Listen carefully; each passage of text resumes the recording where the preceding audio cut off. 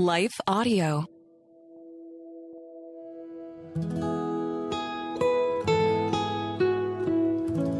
Hello and welcome to the Capital Ministries podcast. At Capital Ministries, our mission is to make disciples of Jesus Christ in the political arena throughout the world, and we do this through weekly, in-depth discipleship Bible studies.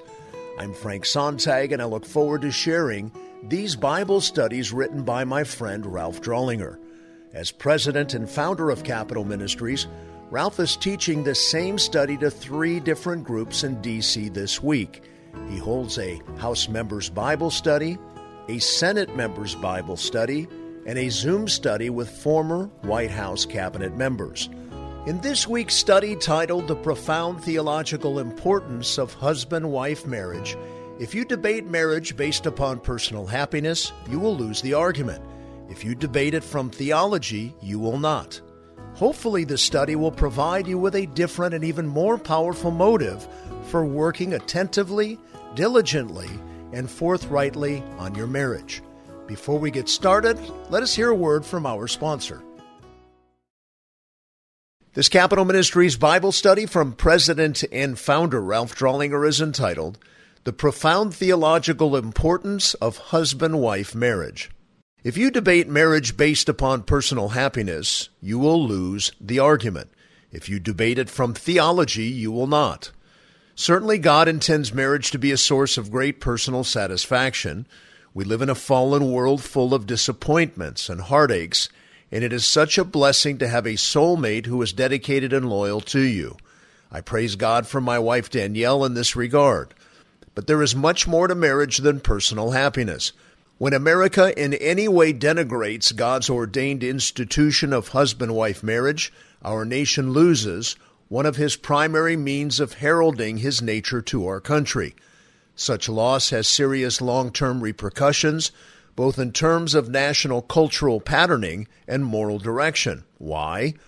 Because God designed marriage between a man and a woman to be an emulation of his very nature. To lose the husband-wife model of marriage is to lose an archetype of his otherwise invisible attributes, his eternal power, and his divine glory. My friend, do not argue marriage as if it's all about personal happiness. There's a whole lot more to it than that. Our introduction. Ephesians 5:22 through 33 contains a large embodiment of the divinely inspired Apostle Paul's teaching relative to the relationship of husbands to wives. The context of this passage in the epistle is within the section where Paul is expressing the behavioral aspects of the called out ones. Cross-reference chapter 1 verse 4, 5, and 2 verse 10. The overall organization of the book of Ephesians is simple to understand. Paul has expressed the doctrinal truths and the calling of believers in chapters 1 to 3. He then segues to express the various practical aspects of the conduct of believers in chapters 4 through chapter 6, verse 9, all based on the prior doctrinal truths he has previously stated. Within this later delineation on the behavioral elements of believers, he specifically addresses the husband-wife relationship. More pointedly, Paul addresses the walk or practices of the believer in this section, calling him or her to walk in unity, chapter 4, verses 1 through 16, in holiness, 4, 17 through 32, in love, 5, 1 through 6, in light, 5, 7 through 14, and in wisdom, chapter 5, verse 15 through chapter 6, verse 9. The passage, 5, verses 22 through 33 follows. It states, Wives, be subject to your own husbands, as to the Lord. For the husband is the head of the wife, as Christ also is the head of the church, he himself being the Savior of the body. But as the church is also subject to Christ, so also the wives ought to be to their husbands in everything. Husbands, love your wives, just as Christ also loved the church and gave himself up for her, so that he might sanctify her, having cleansed her by the washing of the water with the word, that he might present to himself the church in all her glory, having no spot or wrinkle or any such thing, but that she should be holy and blameless. So husbands ought also to love their own wives as their own bodies. He who loves his own wife loves himself, for no one ever hated his own flesh, but nourishes and cherishes it, just as Christ also does the church, because we are members of his body. For this reason a man shall leave his father and mother, and shall be joined to his wife, and the two shall become one flesh. This mystery is great, but I'm speaking with reference to Christ and the church. Nevertheless, each individual among you also is to love his own wife, even as himself, and the wife must see to it that she respects her husband. Given the fact that the passage under investigation appears below the wisdom banner when outlining the book of Ephesians, means that for the believer to walk in wisdom, he or she must understand the God-ordained relationship between husband and wife the way God intends it to be. Of course, too, the presumption is that God expects you and me to obey what he says here. In addition, God expects lawmakers to take his wisdom on marriage into consideration when constructing or reconstructing, if need be, marriage legislation for a nation. More so, by living in accordance with the guidelines of Ephesians chapter 5, verses 22 through 33, and enjoying the wonderful benefits of blessing that stems from following such guidance. The believer's allegiance to God's manuscript on marriage serves to manifest his glory to the world. Exactly what do I mean by this assertion? In Romans 1:20, Paul states, "For since the creation of the world, his invisible attributes, his eternal power and divine nature, have been clearly seen, being understood through what has been made." Clearly, in addition to God's wonderful manufacture of organic and inorganic substances within the first days of creation, he fashioned marriage soon thereafter. Cross-reference Genesis 2:24 and 25. Therefore, in proportion to a believer and society's obedience to God and his ordained guidelines concerning marriage, his attributes, power, and nature are on display in and to a man-centered, God-rebelling, lost, and fallen world. Herein is perhaps a whole new motive for a couple to work and strive for a godly marriage, a reason and a motive that should eclipse each one's quest for self-satisfaction only. When people steadfastly obey Scripture's specific blueprint for marriage, they mightily testify of God's existence and greatness. Your marriage can and should be a powerful manifestation of God's invisible attributes, eternal power, and divine nature. Your marriage should and most definitely can preach God's glory to a lost, watching world. In addition to motivating every true believer to be extra sensitive and careful as to how he treats his spouse, this truth also explains the reason why the forces and agents of evil continually labor to expunge God's model of marriage from the face of the earth. To do so results in the fact that God's existence is less apparent. Marriage, as we shall examine, provides all of us with a magnificent glimpse of what God is like. Should it be any wonder, therefore, why such a powerful force is afoot to redefine marriage? To do so is to extract a testimony of and by God, as well as to erode one of the 5 foundational pillars that he intends to manifest his reign in the world prior to his second coming. How then does the biblical pattern of marriage illumine the reality of God? That question is answered in this passage. Specifically, the relationship of husbands to wives helps to illustrate and reveal the following 3 major aspects dealing with God's attributes, power, and nature. The interrelationships of the Trinity. God has ordained marriage to reveal intensively, but not extensively, his nature as it exists within the triune Godhead. The following 4 godly characteristics are revealed on earth through his ordination of the husband-to-wife relationship. A. Fellowship. A seminary definition of the Trinity is this: God exists in 3 personages of the same numerical essence. The close study and comparison of various scriptural passages remarkably and unmistakably reveals this truth. Accordingly, God's essential nature is characterized by fellowship and communication within the Godhead. And these 2 attributes, fellowship and communication, are beautifully portrayed by and in God's construction of marriage. Interestingly, the Hebrew word for one, echad, as used in Deuteronomy 6:4 to describe the oneness nature of God, denotes a pluralistic unity. The same word is used in Genesis 2:24 and quoted by Paul in Ephesians 5:31 to describe the husband and wife as one flesh, i.e. they are one but remain two separate personages, a pluralistic unity. Therefore, a good marriage where the husband and wife freely communicate and enjoy fellowshipping with one another vividly displays God's divine nature. So then, to the degree that you, as husband and wife, are communicative and enjoy one another's company, is the degree to which you give glory to God in your marriage. I love talking to my wife Danielle and greatly enjoy her company. We continually discuss everything going on in our lives. The point is this: to abstain from regular communication and fellowship is sinful because in part the believing couple is failing to manifest God's character. B. Authority and submission. The second characteristic of God that is on display through his ordination of marriage is the way in which he interrelates within himself and with his creative order. Throughout all of the Godhead and creation, there exists authority-submission relationships in the Trinity. The Son, as depicted by his name, is subject to the Father. Matthew 28:18 and John 5:26 through 27 bear out the fact that the Father gave Christ his authority.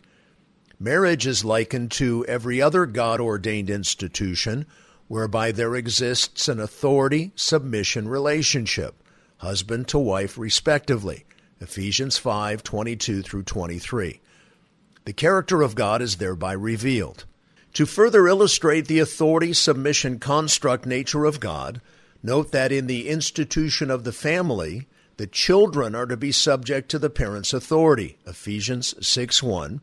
In the church, the believer is to be subject to the elders. 1 Peter 5:5. In commerce, the employee is to be subject to the employer. 1 Timothy 6:1. And in the state, the citizen is to be subject to the governing authorities. Romans 13:1. Specifically, the wife's submission to her husband, among other things, is a powerful picture of Christ's submission to the Father when he went to the cross.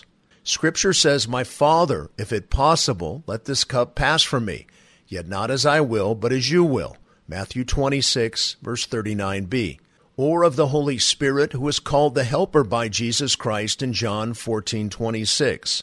Scripture says there, "But the Helper, the Holy Spirit, whom the Father will send in my name, he will teach you all things and bring in your remembrance all that I said to you." C. Love. The third characteristic of God revealed by marriage is his love. 1 John 4:16b states, God is love. Accordingly, Ephesians 5:25 commands husbands to love their wives. Paul reiterates the essential importance of this mandate no less than 2 additional times in the same passage. So husbands ought also to love their own wives. Verse 28, and nevertheless, each individual among you also is to love his own wife even as himself. Verse 33. This selfless agape love displayed by the spiritually mature husband portrays the very character of God to an onlooking, God-scrutinizing world. Not only does the husband love his wife because in his obedience he will be blessed, but he loves his wife because his love reflects the very essence of God to the world. D. Respect. The respect of the wife for her husband, Ephesians 5:33, is the fourth characteristic of God's emulation in the similitude of marriage.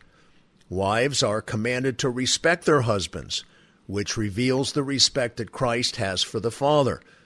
Such respect is implied in Philippians 2, verses 6 through 7, where Paul says of Christ, who, although he existed in the form of God, did not regard equality with God a thing to be grasped, but emptied himself. Christ willingly took a different position during his incarnation, even though in his essence he was equal with God as the second member of the Trinity. Cross-reference John 5:18. Out of respect for fulfilling the ultimate plan of God, and with redemption of the elect in view, he was willingly subservient to the one to whom he was equal. The respect of the submissive wife to her husband then becomes a tremendous physical picture of the interrelationships existing among the members of the Trinity, i.e., the Son's respect for the Father's authority. This human modeling is essential to the warp and woof of successful cultures. Marriage, as depicted by Paul in this Ephesian passage, attests in these four aforementioned tangential ways to the very nature of God. Accordingly, the believing husband and wife need be obedient to these biblical precepts if the couple is to let their light shine before men in such a way that they may see your good works and glorify your Father who is in heaven. Matthew 5:16. Herein, then, illustrated theologically, is revealed why God is for marriage between a husband and a wife. It serves to reveal his nature and attributes. The unity within the Trinity. The second main category of understanding that is depicted by God's observable model of marriage is his unity within diversity within the Trinity. In this Ephesian passage, combined with Paul's teaching in Galatians 3:28, there exists a tension in marriage that also exists in the Godhead, that being the equality of the members in the midst of their dissimilarities regarding role and function. Accordingly, for marriage to reflect God's essence, there must be practiced a distinction of role and function in the midst of equality between husband and wife. A. Equality. Galatians 3:28 reads, "There is neither Jew nor Greek, there is neither slave nor free man, there is neither male nor female, for you all are one in Christ Jesus." Accordingly, to the latter portion of this passage, there is no spiritual distinction between the genders. One leading commentator on Ephesians puts it this way: in the dimension of spiritual possessions and privilege, there is absolutely no difference. Both are heirs according to the promise, Galatians 3:29. This is the conclusion of the extensive exegetical work done by S. Lewis Johnson, Jr. in Role Distinctions in the Church, Galatians 3:28. He states the following: "The richness of the oneness, without any denial at all of role distinctions, is the preeminent thrust of the section we have been considering. Justified by faith in Christ, both male and female are sons of God," verse 26. Both are in Christ Jesus, also verse 26. United in him in eternal union through the baptism of the Holy Spirit, verse 27. Both have clothed themselves with Christ and are one in him, verse 28. Accordingly, God has designed both male and female, heretofore husband and wife, to be equal before him in position. This construction exactly parallels that of the unity within the Trinity. Each member possesses homogeny and essential similarity. B. Diversity. The egalitarian equality of the genders, as explicated by Paul in Galatians 3:28, in no way erodes or contradicts the diversity of them stated elsewhere, especially in Ephesians 5:22 through 33. Here their roles are distinctly differentiated. In addition to this passage, elsewhere in the Old and New Testaments is communicated under divine inspiration the delineation of husband and wife responsibilities. Paul's teaching stems from that given in the book of Genesis, where, in summary, God describes the role of the husband as one of headship and the wife in terms of a helper. See Genesis 2:18 through 25. Ray Ortlund Jr. has provided the leading exegetical work on this along with Dr. Wayne Grudem.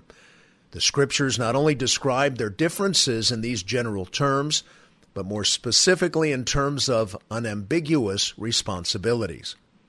The following are some of their scriptural, definitive differences.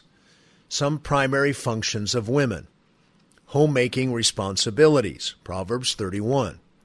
Home management responsibilities, Titus 2:5. Mothering responsibilities, 1 Timothy 3:11. Teaching younger women, Titus 2, verses 3 through 5. displaying hospitality, 1 Timothy 5:10, differentiating in dress, 1 Timothy 2:9.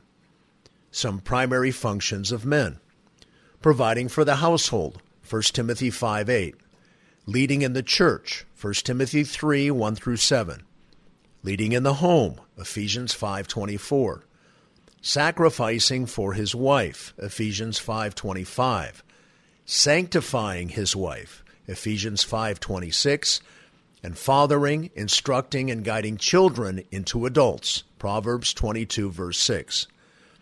These differing role functions of the husband and wife are not intended to suggest a superior-inferior relationship in the marriage any more than the role of Christ in salvation, which differs from that of the Father and the Holy Spirit.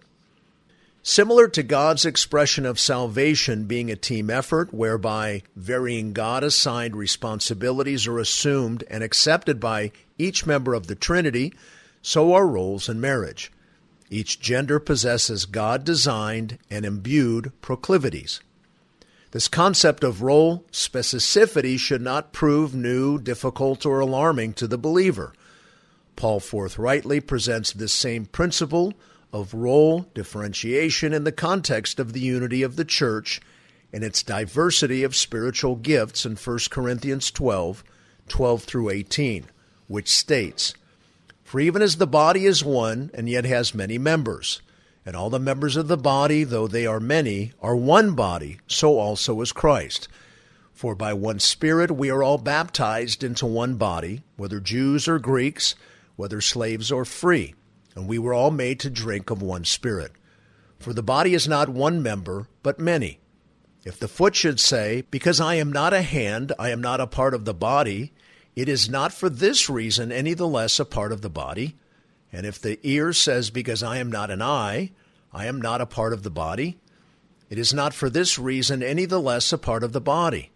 If the whole body were an eye, where would the hearing be? If the whole were hearing, where would the sense of smell be? But now God has placed the members, each one of them, in the body just as he desired." The body of Christ is composed of varying gifts and therefore varying responsibilities and roles per God's eternal design, all with the same value and worth. Accordingly, the relationship of husbands and wives and their essential unity and specified role diversity give witness to God's triune nature. Christ and the church. Lastly, the relationship of husbands and wives serves to illustrate the relationship of Christ and his church. Ephesians 5:27 states that he might present to himself the church in all her glory, having no spot or wrinkle or any such thing, but that she would be holy and blameless. Colossians 1:22 is a parallel passage in statement and meaning. In summary, God is preparing a bride, which is the church, for Christ. Whereas in the Old Testament, Israel is pictured as the wife of the Lord, cross-reference Isaiah 54:5 and Hosea 2:19 through 20, in the New Testament, the church is seen as the bride of Christ, with Christ as the bridegroom, cross-reference Mark 2, verse 20. Furthermore, in his second coming, Christ will be united with his bride and appear with her in his glorious triumphant return. Such splendor is revealed in the following passages of the book of Revelation. Revelation 19:7. Let us rejoice and be glad and give the glory to him, for the marriage of the Lamb has come and his bride has made herself ready. Revelation 21:2. And I saw the holy city, New Jerusalem, coming down out of heaven from God, made ready as a bride adorned for her husband. And Revelation 21:9. And one of the seven angels who had the seven bowls full of these seven last plagues came and spoke with me, saying, Come here, I shall show you the bride, the wife of the Lamb. Herein is an astounding metaphor of the husband-wife relationship. If it is theologically evident that Christ died for his church to save her, and is in the process of sanctifying her and will someday glorify her, then those same elements seemingly would appear in the metaphor of human marriage, and they do. Accordingly, the husband's responsibility in marriage is to present his wife sanctified having cleansed her by the washing of the water with the word, Ephesians 5:26. Men, here is another reason you should be in Bible study, because you need to be teaching God's word to your wife in order to fulfill your responsibility before God as a husband. What follows are 3 theologically basic responsibilities you have in relationship to your wife. A. Salvation. In Ephesians 5:25, Paul states, "Husbands, love your wives, just as Christ also loved the church and gave himself up for her." Herein is a direct parallel contained in one passage connecting the metaphor of marriage to the redemptive work of Christ for his church. In that a physical husband cannot spiritually save his physical wife, he is commanded, nonetheless, to display the same sacrificial love to the point of death, so as to depict the ultimate love of Christ for his called out ones. The husband is to display his love by his actions to her. His vocabulary is a much less impressive conduit than his volitional sacrifices for her best interests. To the degree that he sacrifices his own desires for those of his wife is the degree that she senses his true love. B. Sanctification. In Ephesians 5:26, the passage continues to indicate the cleansing metaphor of the husband to the wife in parallel to Christ and his church. It reads, "So that he might sanctify her, having cleansed her by the washing of water with the word." In marriage, the husband is to know how to deal with his wife's sin.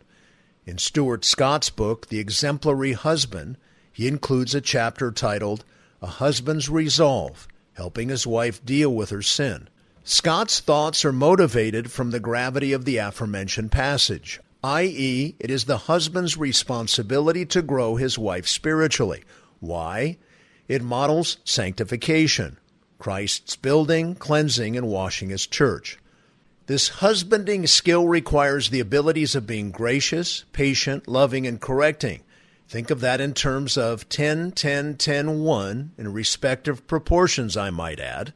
In addition, it requires the ability to discern true repentance and practice biblical forgiveness. Each ingredient is representative of the process our Lord uses with his church to sanctify her. Again, in terms of a husband's sanctifying his wife, we see the wondrous illustration that marriage emits relative to God's nature, character, and purposes in the world. C. Glorification. Lastly, if marriage parallels Christ and his church, wouldn't that model also parallel in some way the eventual marriage of believers to the Lamb of God, Jesus Christ, in his second coming? Indeed, that is exactly what the marriage ceremony of husband and wife depicts. It is a coming together, the long-awaited consummation of the courtship that in a small way symbolically embodies the marriage of the Lamb of God to his church. Although somewhat anachronistic in the physical realm, in human marriage, the glorification stage comes before the sanctification, the marriage ceremony nonetheless captures the excitement and anticipation that the followers of Christ sense as they await the consummation of the church age and the second coming of the Lord. At last Christ is united with all of his called out ones and reigns triumphant. Our summary. These are the many ways that the relationship of husbands and wives models and describes the spiritual realities of the living God of the universe who has revealed himself in the Scriptures. The mere fact that the physical reality of marriage over the centuries has outwardly portrayed and paralleled the profound symbolism attested to in Scripture evidences the authorship of God not only on marriage, but his penmanship of the Bible. Their respective proclamations have matched up with one another for centuries, and, as the institution of marriage goes, so goes a nation's culture. Lastly, and most importantly, in that God has so identified himself to his creation through his construct of the institution of marriage, true believers should be extremely motivated to pay special, close attention to their marriage. They are to give it the priority and energy it deserves and requires in order to best proclaim God's invisible attributes, his eternal power, and divine nature to an unbelieving world. This should be especially true with lawmakers who publicly profess Christ. The health of your marriage is a fundamental signature to your long-term overall effectiveness and influence. Beloved, hopefully this study will provide you with a different and even more powerful motive for working attentively, diligently, and forthrightly on your marriage. There is so much more to the divine institution than your personal satisfaction, as important as that is in a fallen, disappointing world. In a cultural sense, even more is at stake. When America in any way denigrates God's ordained institution of husband and wife marriage, our nation loses one of God's primary means of heralding his nature to our country. This loss has serious long-term repercussions in terms of cultural patterning and moral direction. In this sense, I hope you clearly see why there is a whole lot more to marriage than personal happiness. There is much more to marriage, and much more rides on defining marriage God's way than on a person's personal pleasures. As a lawmaker, it is critically important for you to understand this truth. Friends, I encourage you to find more studies like this one on the Capital Ministries website, which is capmin.org. There you can also learn about in-depth weekly discipleship Bible studies taking place in capitals throughout our nation and around the world. You may be called to lead such studies with public servants in your community. Thanks to the team at Life Audio for their partnership with us on the podcast. Here at lifeaudio.com, you will also find more faith-centered podcasts. This concludes our Bible study for this week. May God bless you deeply. Thank you for all you do in our great country and on the Hill. This is Frank Sontag.